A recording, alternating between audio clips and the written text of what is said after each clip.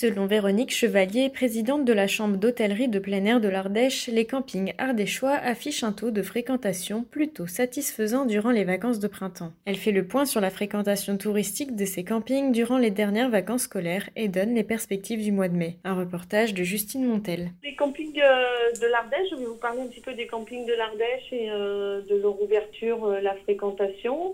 Les gérants de camping ont ouvert depuis le mois d'avril pour certains, pas tous. Au mois de mai, il y a une bonne ouverture sur notre territoire ardéchois de nos campings. Nous remarquons que nous avons une fréquentation relativement satisfaisante.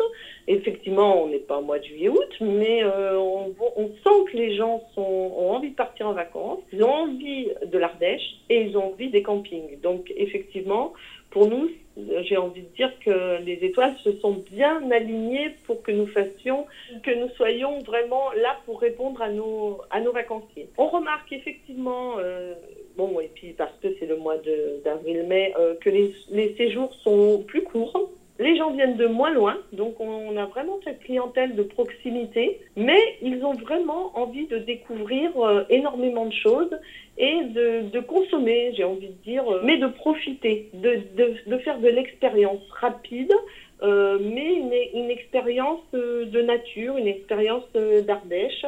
Ils sont curieux des gorges, ils sont curieux de ce que l'on peut leur offrir en culture aussi. Donc le mois d'avril s'est bien passé. Le mois de mai, effectivement, nous n'avons pas eu le 1er mai tombé un dimanche et le 8 mai aussi.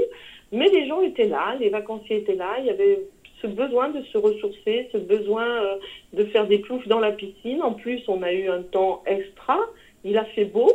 On a eu juste une petite vague de fraîcheur, mais c'était pas gênant. Il y avait dans les campings, les clubs enfants étaient ouverts, les piscines étaient chauffées et c'est vrai qu'on a pu vraiment répondre à cette attente. Maintenant, le joli mois de mai, il se profile plutôt pas mal. Avec, je pense, un jeudi de l'Ascension qui va nous faire un pont où les gens seront là. On peut voir aussi, une clientèle belge assez présente, une clientèle néerlandaise. Donc là, ils viennent pour un peu plus longtemps. Ensuite, dire que de toute façon, nous sommes prêts à attaquer cette saison dans notre cœur de métier qui est l'accueil, avec joie, bonne humeur et professionnalisme.